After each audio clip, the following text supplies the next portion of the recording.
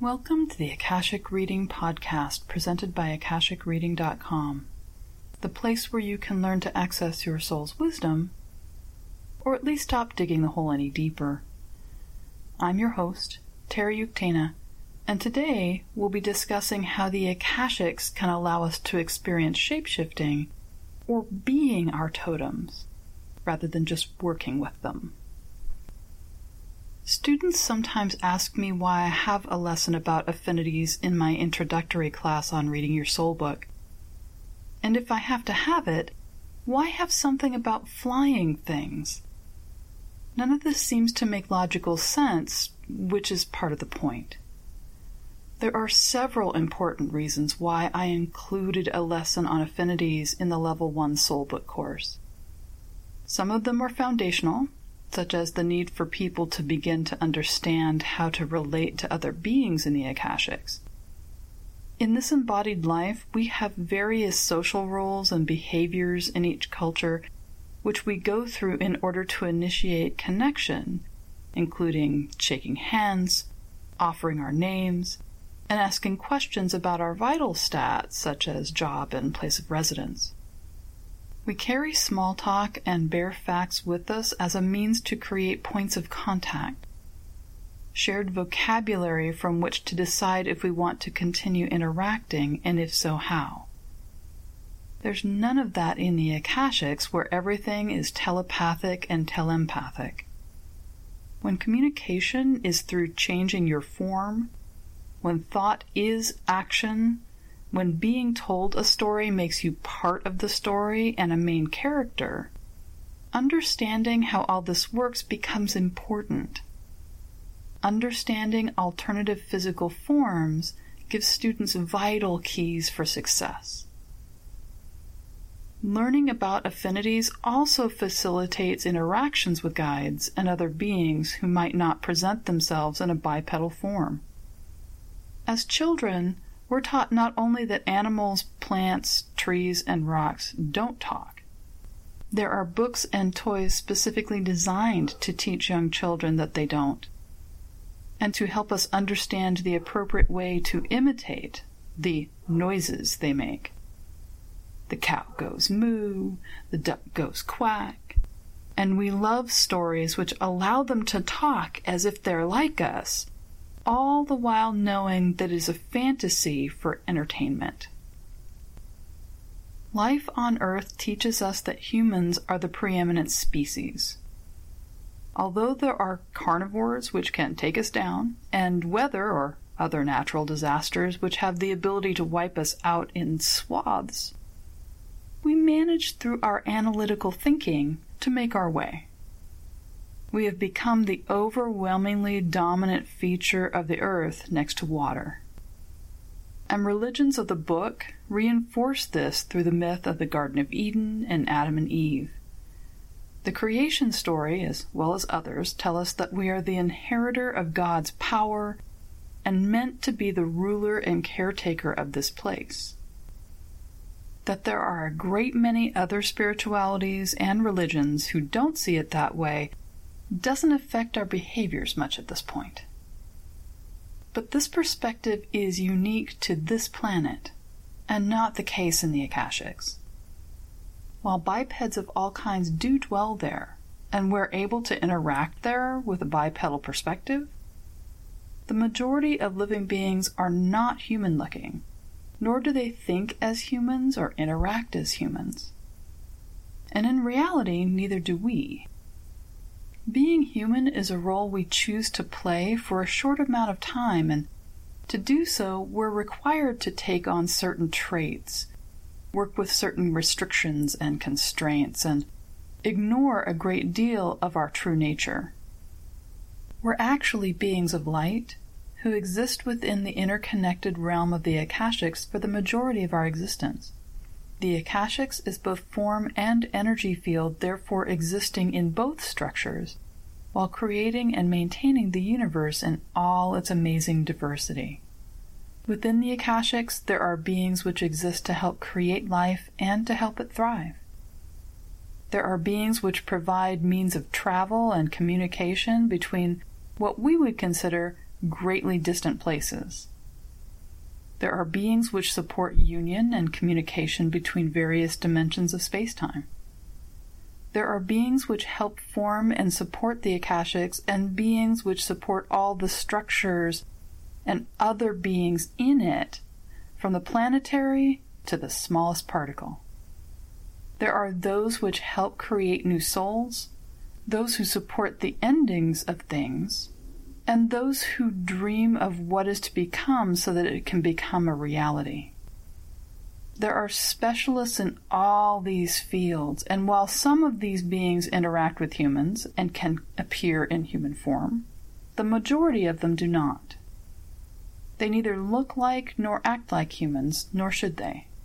And they are as beautiful and loving and kind and strong as any of us, if not more so. I've met many such beings in my travels within the Akashics, and so I find it noteworthy and humorous when I read descriptions of the Akashics that are solely from the perspective of humans, such as the Akashics being one large building filled with grand monuments of human forms in each room.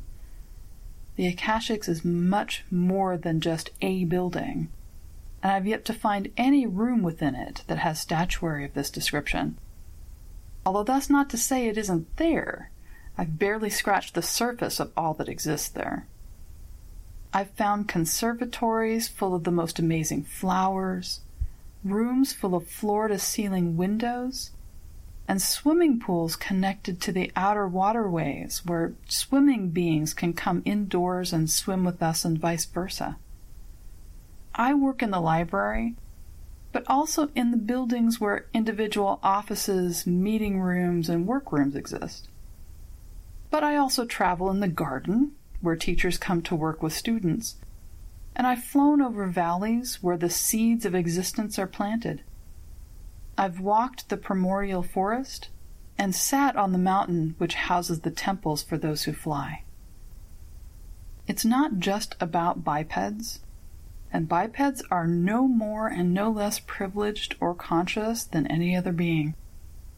To work with the Akashics is to open yourself up to more than is dreamed of in the philosophy of humans, which I believe is how it should be.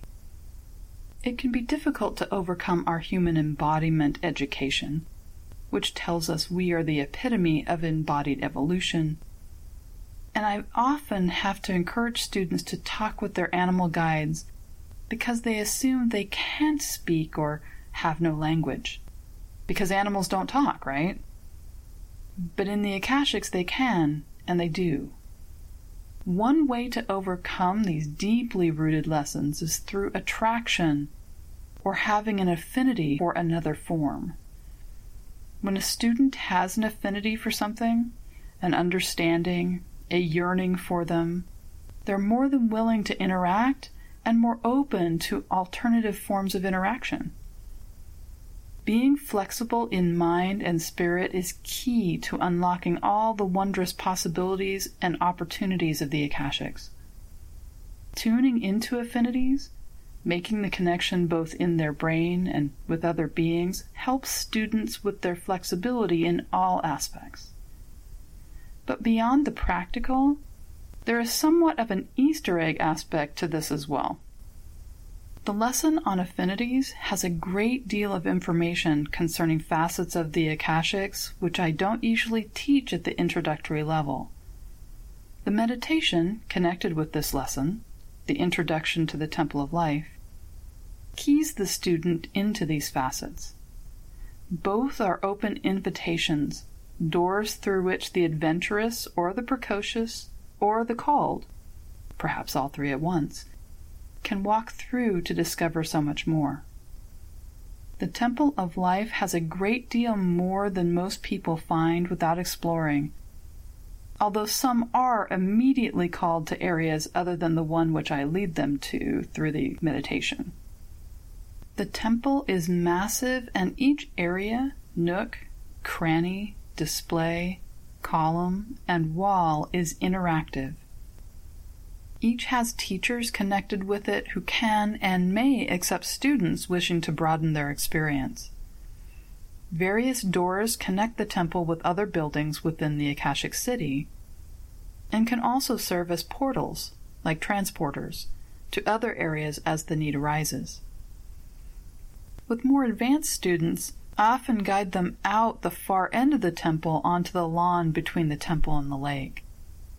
There are always other people there, and the lawn is a neutral place where meetings with other beings can occur, or where portals can be opened for moving from one space to the other without disturbing those around us.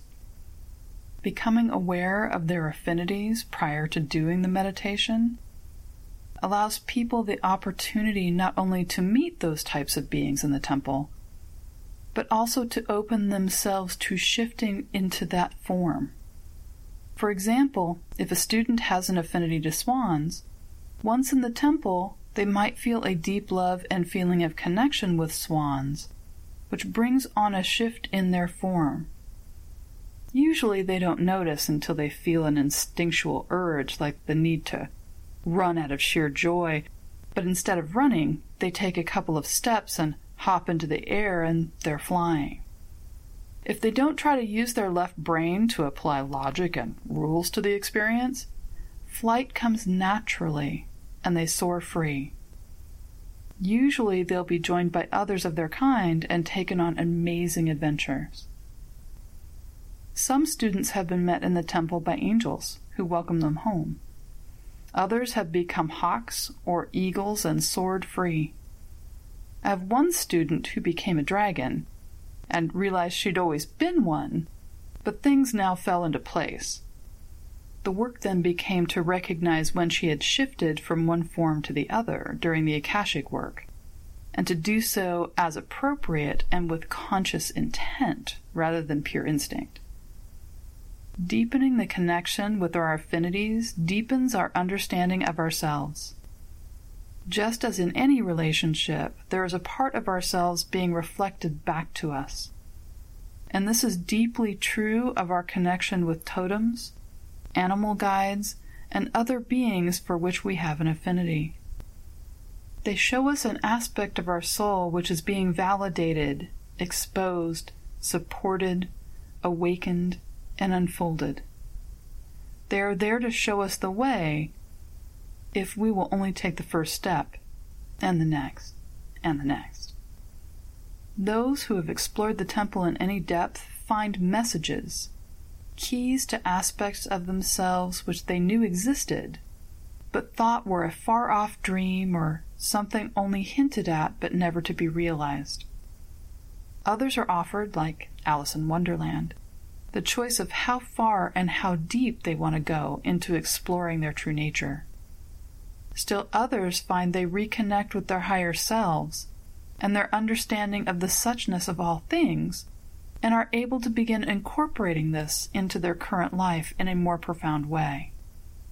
If you've already worked with the Akashic Level 1 class material, and this is a lesson which you skipped or went through quickly as a means to get on to the library in your soul book, I recommend visiting again, and this time go with the intention of connecting with the winged one that you have an affinity for. Let them lead you out into the possible beyond the real. And that's all the time we have this week. Next week we'll be looking into why there are no scary monsters in the Akashics, even though they are very much a part of embodied life. If you're interested in knowing more, check out my website, akashicreading.com. Thanks. Bye.